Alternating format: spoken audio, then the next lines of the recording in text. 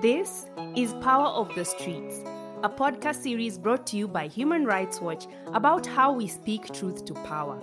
I'm Audrey Kawire Wabwire, and I'm based in Nairobi, Kenya. In the previous episode, we spoke to Nigerian filmmaker Kiki Mordi, who produced an award-winning documentary about sex for grades in Nigeria and Ghana's universities. And in this episode, we take the conversation to Malawi. Everyone we speak to in the series has a second, a minute, or an hour when they realize that they need to make a change. The moment when they decide to step up and rise.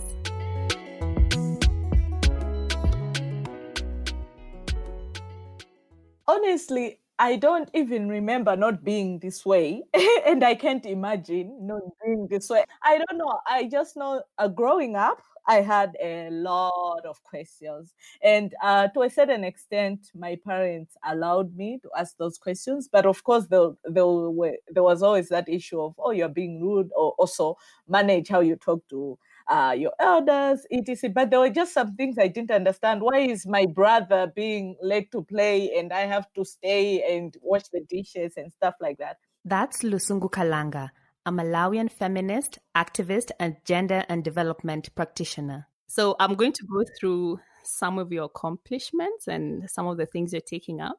Yeah, so you're a fellow in the very prestigious Mandela Washington program. You're also in the Moremi Initiative program, which we'll talk about too. And your activism has really been centered around girls' access to education. And you're also podcasting, producing the show Feministing while Malawian. Clearly, yeah. Yeah, you care so much about women's rights. So let's just go back all the way to the beginning, to the moment when you began your activism. Why did you decide to stand up for women's rights and girls' education? My dad happened to be in the development field. I think back in the day, he used to work for one of these big INGOs, World Vision. And sometimes he would take me to the field. And I was just very interested and wondering that, is this really working? And why is this happening like that? So I would ask a lot of questions. And I was very conscious from a young age to just see that I'm not getting the same as this girl in this village, or I'm not getting the same as this person who is working for us, for example, as house help. So yeah, so it started like that, but I didn't have a name for it. I didn't know there was a thing called activism. I didn't know there was a thing called feminism. I just knew that I used to say this very cliche word that right now I'm like, never, never. I used to say, I want to be the voice for the voiceless. But but you know how that has now changed. It's like, why do you want to be a voice for the voiceless? They don't have a voice. Did they tell you they don't have a voice? Just pass on the mic, just create the platform. If they don't have access to a space you have, make sure they have that access. That's it. So I think that's how it developed. So but I can't pinpoint exactly when I thought I'm going to stand up for this. But I guess one of the fellowships that you have mentioned, the Moremi Fellowship that we're going to talk about it late, that is the one that really opened my mind to go like, what? There is a name to my frustrations. There is a name to this Lord. There is a name to this anger that I feel. Yeah. Yeah. Okay. Then, you went and got your answers from the Moremi program. So it's a program that identifies and invites young African women to participate in a year-long development program. Could you tell me what your experience was and how this changed your outlook on some of the issues you're talking about? Okay. So just before Moremi, then I went through university, etc., and I happened to do sociology. And yeah, it was very theoretical, these issues about mentioning feminism, women's rights, very theoretical. And I thought some of it was practical, some of it was not. So when I saw this opportunity for a fellowship, I applied. I was like, this looks like a good space. So when I got there, it was a mixture of Pan-Africanism and feminism, Black feminism. And it just challenged everything for me, even the little things, Audrey, like relaxing my hair. So I moved from Uh-huh. so I was just like, wow, this is my tribe. This is what I've been looking for, these answers about structural inequality. Who did you meet there? Okay, so there were other young Black African women from 24 other countries, so one from each country. And then the program had curated, some very, very strong Black women like Lema Gobe, the Liberian activist. Just her walking and listening to what she was saying, I was like, oh my God, I now have understand my passion. I understand how I should channel it. What does my identity as a Black woman mean? What are the things that are unique to my existence, and how can I own those truths, right? So, and then the Pan-Africanism in it, oh God, it was just a mixture of, it was like an awakening for me. I came back home, I went bored, I cut my hair, and I was on fire. I was, of course, I've moved from that very extreme spectrum. So, you've come back with fire from the Moremi Fellowship. And I don't know if that's the time you came back and started your mentorship program, Growing Ambitions, was that? Yes. Aha.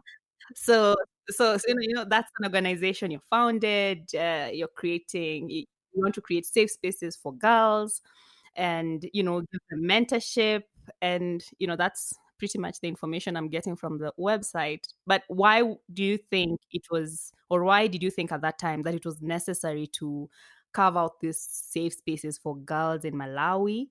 And tell me about the unsafe spaces that existed, that drove you to say, no, I have to do this. So the reason why I actually qualified for the Moremi Fellowship was because I had already started on the work, the foundation, although it had no structure for teenage girls, especially the ones that got pregnant before when they were teenagers. So mostly unwanted, but sometimes wanted because of peer pressure. So I got interested in that. I was like, okay, at that time I was working for an orphanage program, so we had these girls in that program, and the message was that once we support them with school fees and groceries, etc., they want to go to school, right? So we were sponsoring these girls, and the rates of pregnancies were not going down. So I decided, let me start conversations to hear what it is really about. That's when I started unveiling how most of them didn't even have a choice in even just having pleasurable sex, like even the way their parents treated them, even the role models that were around them. They didn't see anyone going beyond maybe primary school, or uh, they didn't see education as a key to poverty like we saw it. So we're very prescriptive in that we did not offer them that space to express themselves and explain to us how they felt. So, and also a lot of the spaces that are there right now for young women in Malawi, before I can say confidently right now that organizations like Growing Ambitions have mushroomed all over Malawi, which can only be a good thing. But when we were starting out, we didn't have that many. And the conversations that were very popular then were about experimental sex, not enough comprehensive sexual and reproductive health, nothing to do with feminism. Of course, not feminism as the name, but feminist conversations as the adjective. So right now, if you talk to the girls, they are very they are very fired up. Now they're learning from each other. They're assertive, they're confident. Right now we have about 50 girls in our program. Yeah, that is so impressive. And I was just thinking, when people talk about teen pregnancies, the girl is usually described as, she's not well mannered, and really shame her, and there's no support for them from the community or even their families. Yet, as you said, many times when the girl is pregnant, it's from rape from a family member, a neighbor, or just someone in their someone close to them. And even when it's consensual, there's, as you're saying, no comprehensive sexual education. You're speaking about a lot of this in your work. Tell me about how these two relate. Exactly. So it's how the patriarchy works, right? Because when you hear about teenage pregnancies, you hear about rape, you rarely see a picture of the perpetrator. Unless we make noise about it, that where's the perpetrator? Why are you putting the picture of the girl who's pregnant? Who made this girl pregnant? Even when we're talking about child marriages, where are the men that are marrying these girls? If we say it's 50%, where are they? Where are they? So I just feel like it's the way the patriarchy works, right? That our bodies are very much like objects, and that very much policed. If a girl gets pregnant, she faces backlash, she's called loose, etc. If And yet a man all the time is told to experiment, have fun. Who are they going to experiment on? They're going out and doing all these experiments on girls who do not give informed consent. Because I always question this thing about consent, to say, okay, sometimes we just say, oh, it was consensual, so it's fine. But was it informed? Did this girl know that she has option A, B, and C? If she did not know, then it's not informed consent, and it should not be tolerated. So I just feel like we as a society have a lot to do in terms of placing the responsibility and blame right where it lies. And it is on people who make girls pregnant. It is on the men who rape. It is not on the girls or the women. Yeah, yeah, that's absolutely correct. And there's also the fact that children need information. They need to know about informed consent. They need to know how their body works, and what's right for them, and what's not right for them. Um, yeah, so that's something I think about a lot. But let's come back to your upbringing. You're telling me how you were exposed to different inequalities. When you'd go with your dad to the field when he was working. So how much influence has your family had on your activism, and how do they respond to it? Or maybe they support it. How do they do that?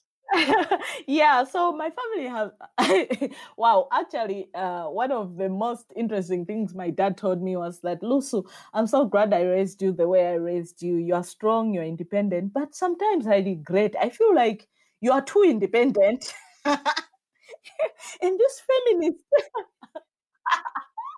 I was like, I didn't realize there was supposed to be a degree of independence. But yeah, so to mention, my family are supportive to the extent that they can be, because I come from a very religious family. So my mom is a pastor, and not just a pastor, like a prophetess.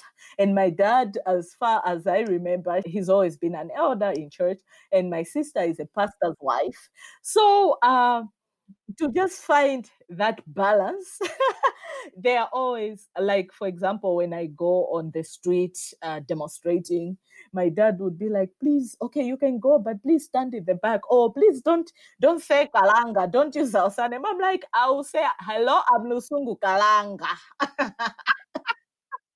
Sometimes I feel when they give these instructions, and then they see me, for example, if they see me on TV, they see me somewhere, they'll say, oh, Lusu, this is dangerous. But I can see some sort of pride in their eyes. They're like, oh, we are proud of you. But at the same time, sometimes, for example, if I'm talking about legalizing abortions, they're Mm. like, okay, we are Christians, but I'm like, it's about human rights. Come on now. When I'm talking about LGBTQI plus rights, it's like yeah. So they're supportive to the extent that they can be. Let's talk about the protests again. I was listening to your podcast, Feministing While Malawian, and you were talking about the protest, which is called Take It to the Streets.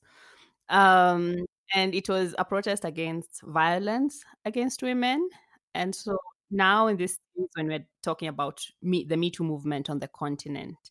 And one thing that has become more common is women's uprising by protests online and also offline. That's, going to the street.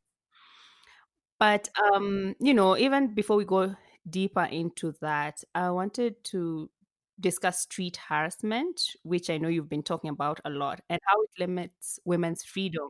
You're walking home, you're walking out, enjoying the day, and then you hear, "Kss, kss, kss, hey baby, hey sweetie," and other disgusting things, followed by whistle. Then it's so annoying and even scary because if you don't respond, or if maybe you respond, you never know what can really trigger violence at that moment.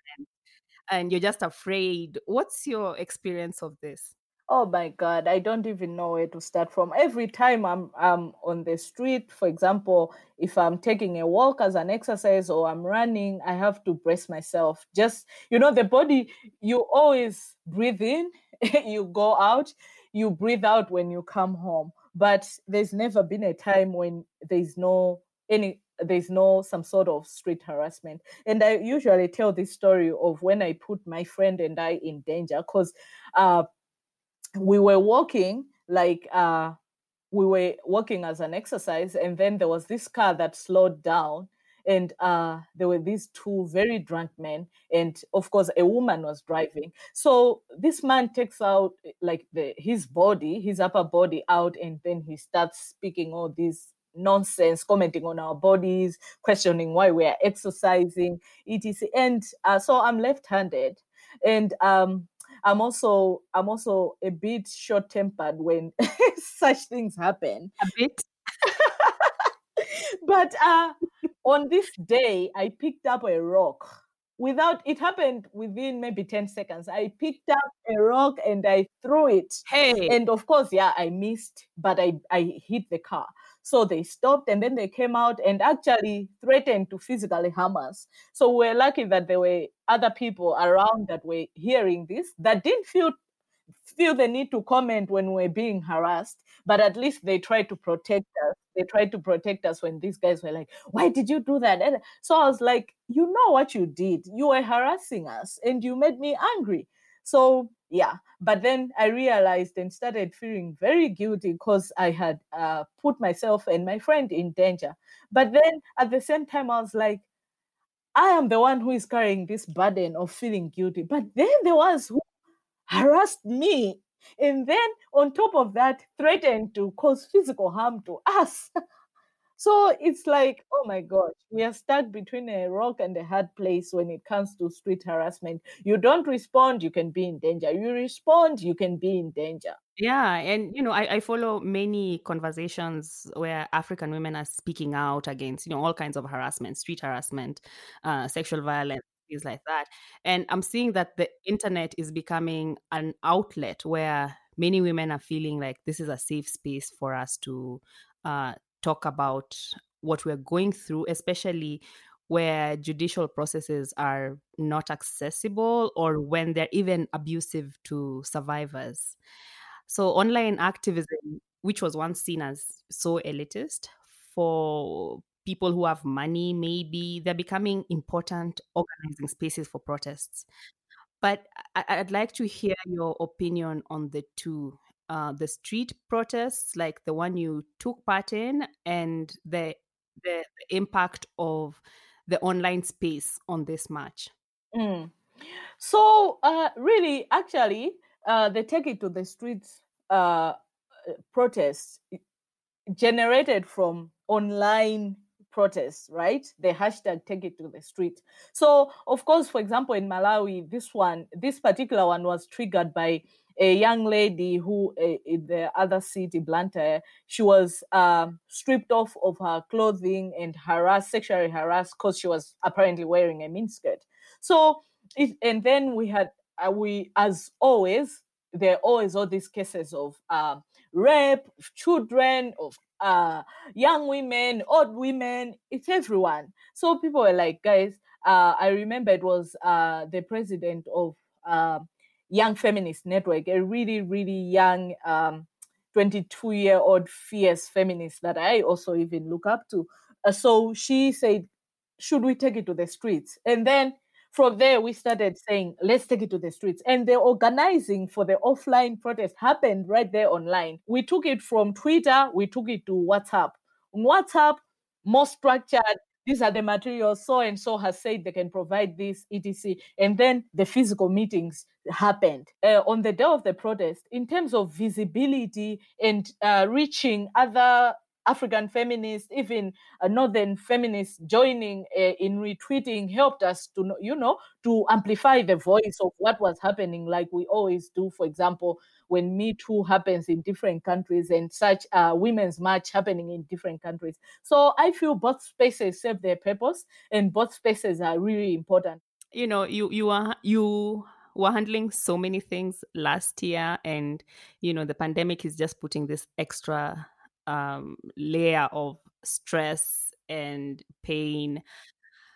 How are you taking care of yourself? I know you've said this year you're not carrying the world on your shoulders. So how are you doing that? How are you actively saying that, this is how I'm caring for me? Yeah, so because in my kind of work, and especially now I've moved more into really working on issues of norm change to in terms of violence against women and girls, and also supporting survivors. The vicarious trauma is always there. It's always there because you are experiencing whatever they're experiencing. So I think one of my self-care processes is to read. I like to detach and disappear. So I'll be honest, Audrey, I really find nonfiction hard to read, meaning it makes me but I read it because if you are a feminist, you have to continuously learn, you have to continuously read. But I enjoy fiction. I like disappearing in different worlds. And I must say a lot of African writers are really doing the work in terms of writing, and and a lot of women writers. It's so nice. And also this year I'm going to therapy. So I've always wanted to go back to therapy because I feel like, it's very beneficial. And I talk a lot to myself. So I feel like therapy is gonna also help me this year. And I also do a lot of gardening. I took it from my mom. I'm a plant mom. I've killed a couple, but the ones that are alive are surviving. And then outside, I also have a flower garden that I like to, just disappear in. And Oh, that is so beautiful. Yes to therapy, and RIP to Lusungu's few plants. We hope the rest will grow. I hope the rest will exactly. I hope the rest will grow. And just to wind up, do you have a message for other women who are driving the Me Too movement in Africa? Firstly, is to say, take care of yourself. Let's take care of each other, and self care is an act of resistance. I like articles and some of the I think the guidelines that one of my favorite African feminists has produced, Jessica Horn, like guidelines to self-care, and not just self-care but also collective care, because we're in this together. Don't carry the load on your own, and it's okay to switch off, to say, you know what, I need to prioritize myself, because I find that a lot of activists don't do that, because we are driven by, we understand the urgency, but we cannot pour into the world when we are empty. So it's always important to always keep taking a step back and prioritize our self-care and also collective care. Honestly, Black women have been carrying the world for such a long time. I just feel like that should be prioritized. So I'd like you to tell people who are listening about your podcast and about your amazing work and where they can find you online. You can find our podcast, Feministing War Malawian, on Twitter. So it's at Feministing WM. And then for the work of Growing Ambitions, you can find us on Twitter as well. It's at Growing Ambition. And my personal handle on Twitter is at Lusu Kalanga. So I'm not on Facebook. I'm very much a Twitter person. feel free to connect with me on there. And yeah. You've been listening to Power of the Streets, a podcast series brought to you by Human Rights Watch. I'm Audrey Kawire Wabwire. That's the end of our show. Check out our show notes for more about Lusungu and her work at Growing Ambitions and her podcast, Feministing While Malawian. In the next episode, we take the conversation to Uganda. To learn more about Human Rights Watch, visit hrw.org. Follow us on Twitter at HRW and on Instagram at Human Rights Watch for updates about the show. Join the conversation using the hashtag Power of the Streets and share your thoughts with Lusungu or any of our other guests, and you can tell us how you're speaking truth to power. Our producer is Andy Siwe May, and this is a Volume production. The main theme song, Au Revoir, is produced by Young OG Beats. Till next time, thank you for listening.